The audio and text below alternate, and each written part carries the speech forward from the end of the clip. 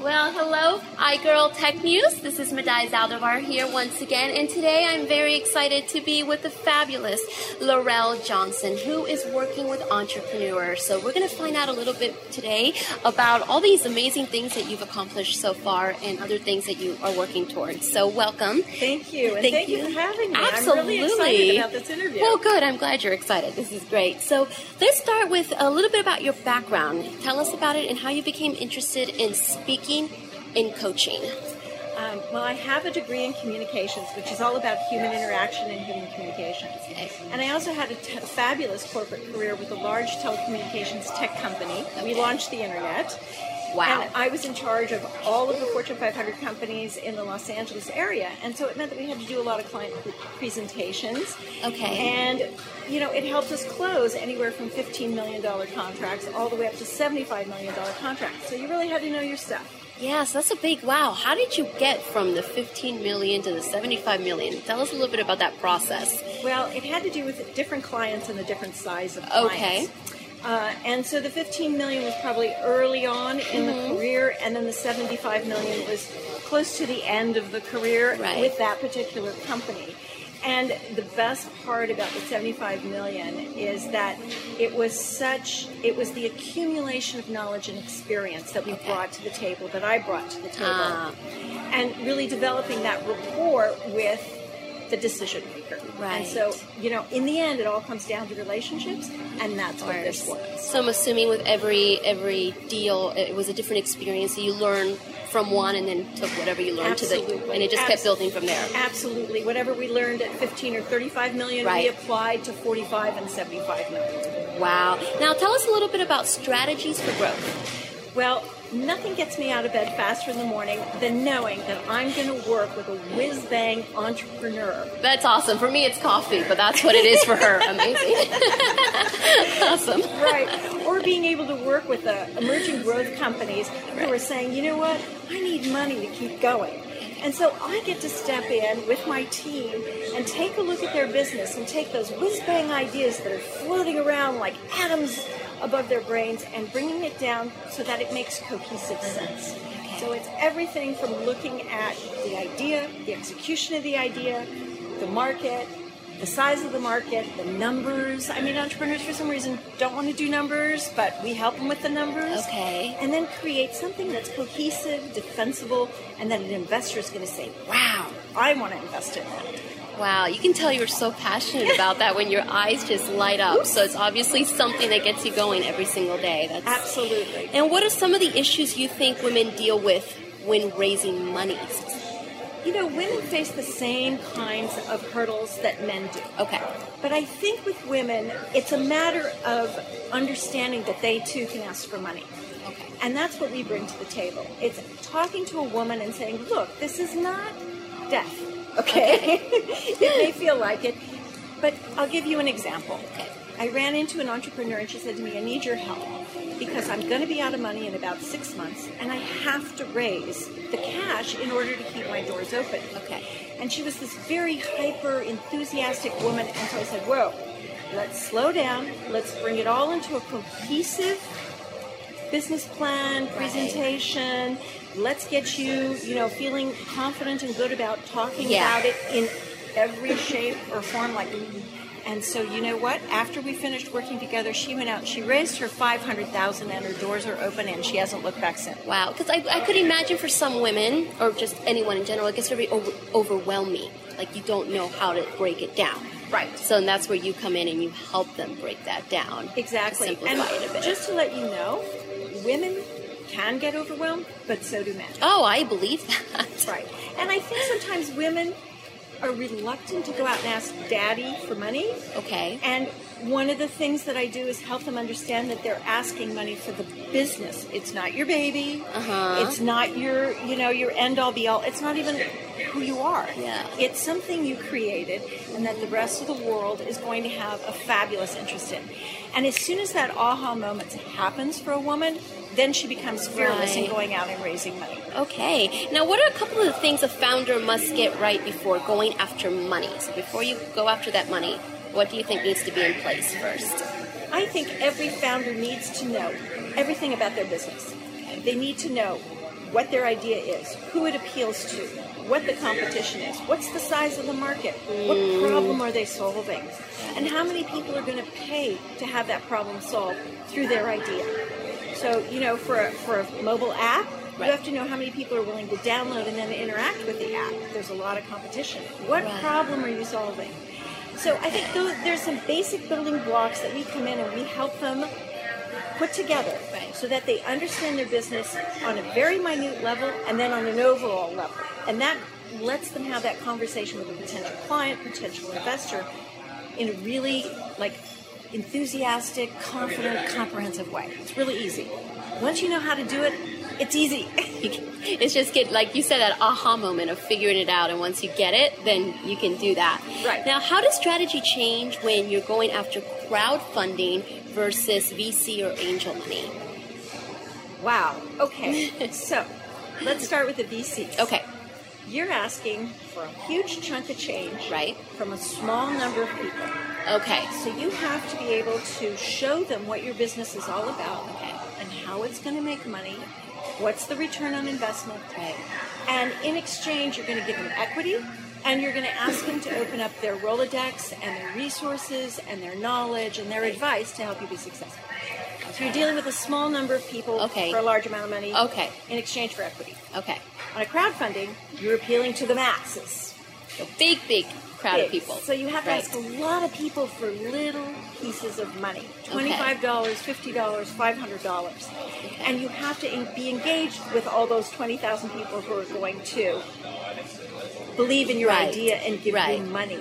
And in exchange, you're going to give them some kind of reward. And it's very important you deliver on that reward. I mean, let's take a look at Pebble, right? They raised $2 million 2 years ago, and they still haven't delivered their product. Ooh, so now there's a problem. Okay. So some of the two women let's talk about women and guts. Okay. They went out and they needed a truck, and it's called a yarn over truck, and it's a truck where you go in and you learn how to knit and crochet. Oh, awesome. So they needed to raise $10,000 to buy and refit the truck. Right. All right. So they did a crowdfunding campaign. Okay. And they gave rewards, and they made their goal. But the two women said, I often felt like I was begging for money. But we made our goal, and now they're all over Los Angeles, the yarn over truck. It's just a great success. So it's taken off. It's taken off. And how long did this take? How long has it been around? They only had 3 months to do it in because they had a deadline. They wanted to show up with their truck at the National, Yarn People's Convention. I didn't know there was a National Yarn People's Convention. Oh, yeah. Knitters are big. Crochet's big. Wow. You see, you learn something new every single day. Exactly. But the thing is they became fearless in asking for money from a lot of people to fund their idea. I think the fearless part is kind of important, don't you think? You almost have to take a leap of faith sometimes. You start with a leap of faith, but then it becomes a skill. Okay. And it's like learning to walk. You learn to walk. Right. And as a kid, you might have been a little bit afraid, but you did it. People go off, they jump off cliffs, or they swim in water with sharks, or they go do something scary. They drive in LA traffic. Yeah, exactly. But it's the idea of learning how to do something. Right. And then repeating it over and over again. Yes. Until it becomes second nature. Okay. And with the business, that's what it's all about. You know exactly, and you learn very quickly how to identify your target market. You learn very quickly how much it's going to cost you to get to the target market. These are all acquirable skills. This is what I do best, is to show them and give them the experience. So there's no fear. It's like second nature. Oh, could have had a V8. Now, when did it become second nature for you? When did you have that moment of, this is what I'm good at, this is what I love, this is what I want to do? Oh, geez, I was kind of born with it. I will tell you, I had an innate ability. Okay. That was then coupled with great training. Okay. So I had I had training and experience in college. Okay. And then when I stepped into the corporate world, I got a lot of training. So where I had to build the confidence was in going after the bigger and bigger deals. Okay. And you built it because you got there. Right. But in a sense, being caution or having fear makes you prepare. And you have to practice. You have to prepare. And so I remember sitting around with the team saying, okay, what are we doing here? Mm-hmm. And I do that with the entrepreneurs. I sit down with them and I say, okay, what are you doing here? Let's figure this out. And let's put this in a format that makes sense to you and is going to make sense to an investor. And that's what you need. Now, what would you consider is the most important part of the pitch when talking to investors? There isn't one important thing Okay. that you have to present to an investor. Right. It's a series of things. But what you have to have most of all is confidence in the ability to defend your idea. And you get that through an organized sense of your company. Okay. And the ability to talk about all the different parts because you've worked with me. Okay. Because I've been able to show you this connects to this, connects to this. If he asks you this question, here's how you answer it. And quite frankly, you need to know the answer anyway, regardless of who's asking you, because that's part of your business. Right. Now, what do you find most startups are getting wrong? And how do you help them to fix it? I don't know if there's something that they're getting wrong. Okay. I always see it as a lack of knowledge. Okay. And so when I work with an entrepreneur, I always look for the best of them and I bring that Right. out. And then I look at their business, I bring the best of the business and I bring it out, and then we merge the two. So it's not that they're getting anything wrong, it's that I get to help them get it right and infuse them with that confidence Right. and the knowledge Yeah. and the ability to do it. I mean, what a thrill, right?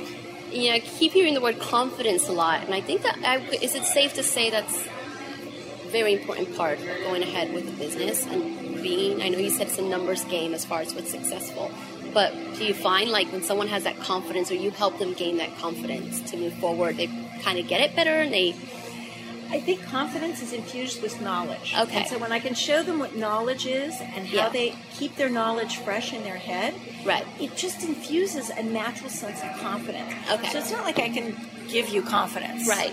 I have to help you get to the point where you have confidence. Right. And Through so the when knowledge. And Right. when I work with somebody, I work with their style. Right. So you will adapt to what their style that they're Absolutely. doing instead of vice versa, having them adapt to something you're used to or Right. that you People do. say, what's your methodology? And I say, I go with the individual methodology. Amazing. It's not cookie cutter. Exactly. At all. Exactly. So what are some of the traits that you think are required to be a great entrepreneur? Persistence. Understanding the peaks and valleys. Okay. Being able to sit down and be coachable. Okay. And to take advice. That's a good one. And to act on advice. Yes. I've worked with entrepreneurs that are fabulous at what do I do? What do I do? What do I Right. do? How do I do? Oh, is that how I do it? Okay. I'm going to do that. I recently talked with someone I had worked with. Right. And she said, oh, I just had a meeting with my lead investor, and he gave me the best piece of advice. Okay. And after she told me what it was, I said, are you going to do it? She goes, you bet. And I thought, now that's a successful person. Right. Because they're open to They're not this. gaining. Right. They're Yeah. open because business is sort of this wild game. It's like a circus with all these acts going on. Oh, yeah. And you're the ringleader. And you have to be able to say, well, that act's not working anymore. They're off the whiteboard. Let's bring in something different. Oh, look, we have a bigger crowd now. Well, in a constantly changing world, I would think business is all constantly, everything's changing. So you have to be adaptable and open to advice in order to be successful and move on and grow. Right. I mean, nothing to me is more exciting than change. And I know some people don't like change. But the thing is that when you're an adventurous at heart, as I am, Right. and most entrepreneurs are very adventurous, that's what it is. It's one adventure after another. Yeah. It's not the end of the world. It's you look at somebody who says no, you go, well, they just don't get it. Okay, Right. on to the next. Right. So, that sense of adventure is very important to have for an entrepreneur. I think that's a trait that we should put in there. It's like you have to be adventurous. Adventurous to be an entrepreneur. It just reminds me of something I just read. It says, your life begins or your success begins the second you step out of your comfort zone. Because sometimes when you're so used to something, when you step out of that, it's when that change comes and great things can happen in that change. So I agree. I think the thing, though, with a comfort zone, though, is that you can stretch it like a rubber band. Right. And it's not that you're going to say, okay, I love being on the couch surfing the internet, and Right. then I'm going to go and fly to some exotic country where, go through culture shock. Right. I think it's done in measurable, it can be done in little steps, but it has to be done. That's the key thing, though, that it has to be done. It has to be done. In order to grow and to be successful. I mean, I'm facing emptiness syndrome, and I'm like, I'm supposed to be sad and morose. And I'm doing the happy dance because it's now an adventure. Right. All right. You have this whole new life and world ahead of you now. That's different. That's it. It's change. This is good. And it's good change. When you look at change as something that's bad, that's tragedy. Right. But when you embrace change and you say, okay, what else can I do differently? You know? That's what you want. That's what you have to crave that entrepreneur, not human being, period. Yeah. It's what keeps you, what makes us alive. I have to say, just talking to you, I love your passion you have at even this stage in your career still for what you do in life. I think it's amazing. Wish everyone could keep that, because a lot of times people lose it, and it's really, I think it's important to still always keep that. Enthusiasm can be lost, right? But just like anything, it can be picked back up again, right? That's true. The enthusiasm comes from finding something that makes sense, that you want to do, that engages you, that oh wow, what else is there in this? Mm-hmm. So I think enthusiasm is important, confidence is important, knowledge. But enthusiasm pulls you into that, if you were talking about the comfort zone, enthusiasm can pull you to go out of your comfort zone. And what happens? You gain experience, you gain knowledge, and now you have a new comfort zone. Amazing. And that's how it works. And how should a founder decide if they should participate in an accelerator program or in an incubator one? Well, accelerator and incubator are often used as interchangeable terms. Okay. So one thing we do at Strategies for Growth is that we work with entrepreneurs on their investment strategy. Okay. So should they go to an accelerator? Should they go to a VC? Should they go to an angel? Should they do crowdfunding? You take a look at all of them. And again, this is based on the nature of the business. Okay. This is based on the numbers. Okay. So with an accelerator, you have to make the decision of, will the minimal amount of money give me what I need, and the time and the resources to get my business off the ground or in a growth phase. Okay. All right? Some accelerators, it's only $25,000 in cash. Okay. Can you raise more in crowdfunding? Well, yes, we can. Okay, let's keep crowdfunding. Okay. I think it has to be a business decision based on the nature of the business and what you're going to get in return out of the incubator or the accelerator. Because remember, you're giving up equity. Right. And is that a good business decision? Okay. And now, for someone that might be watching that doesn't know the difference, can you tell us the difference between an accelerator and an incubator? I know you said they can be interchangeable, but what are any differences there might be between the two? Well, it depends on each one of the incubators and accelerators as to how they define themselves. But in general, an accelerator is where you have an idea, you come in and you accelerate the creation of the business. Okay. An incubator oftentimes will own a large portion of your idea, and then they bring their staff to bear, and they create the business with you. Okay. But again, you have to interview them as much as they're interviewing you, and you have to decide if that's right for you and your business. Yeah, because it's your idea, and you're the one that knows where you want it to go. Exactly, if it's right for you and your business. I like this one. What would you say, speaking again, is your driving passion? What gets you excited for a whole new day? Knowing that I'm going to talk and work with a whiz-bang entrepreneur or emerging growth company that is stuck. And I get to go and help them unstick themselves from wherever they are. Because sometimes when you're so deep in your business, you can't see what really is out there. So I get to bring that outside perspective, and I get to sort of unstick them. Right. And say, look, here is how this can flow. Have you thought of this? And again, that coachability factor comes into play. So that's what gets me out of bed is, ooh, what's new today? Yeah. Who do I get to play with? Yeah. That's awesome. And you also do public speaking, which I also saw when I looked at your resume. Yes. How can we learn more about that and find out when and where you're speaking next?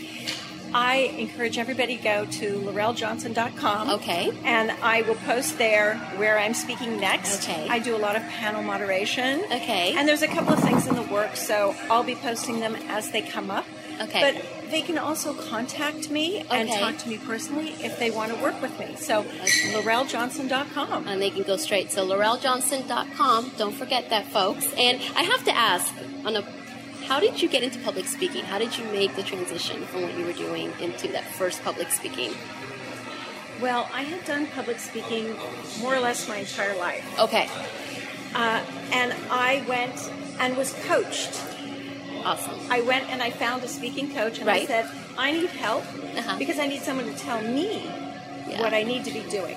Okay. And they were absolutely fabulous in helping me. And I'll share a little secret with you. Okay. Share away. I worked with a television producer yesterday, Uh-huh. and I said, help me. And we ran through everything together. Okay. We practiced practice answering the questions. She helped me pick out my outfit. Worked out real great, Catherine. And so, even as a coach, you need to be coached. You need to be coached always. And so to make that transition, those are the steps I took. I want this lady coaching me. You're amazing. It's so Happy to awesome. work with you. LaurelleJohnson.com. All right, and I will repeat that one more time, folks. If you guys would like to know when she's speaking next or any information, make sure you go to her website, LaurelleJohnson.com. Check it out, folks. Laurelle, thank you for joining us. Is there anything else you'd like to add before we close here? Yes, there's one thing Okay. I'd like to say. There are no bad ideas. Ah. It's just knowing how to execute it. Okay. And that's where I come in and I can help execute it really, really well. So don't think your idea is a bad one. Find out how you can make it a great one. And find out at, once again, LaurelleJohnson.com. Laurelle, it was such a pleasure speaking with you and meeting you. Amazing. Thank you. And best wishes with all your future endeavors. You've already done so much. Thank you. Enjoy the empty nest. All right, you very guys. much. Thank you. This has been Madai Zaldivar, once again, for iGirlTechNews.com.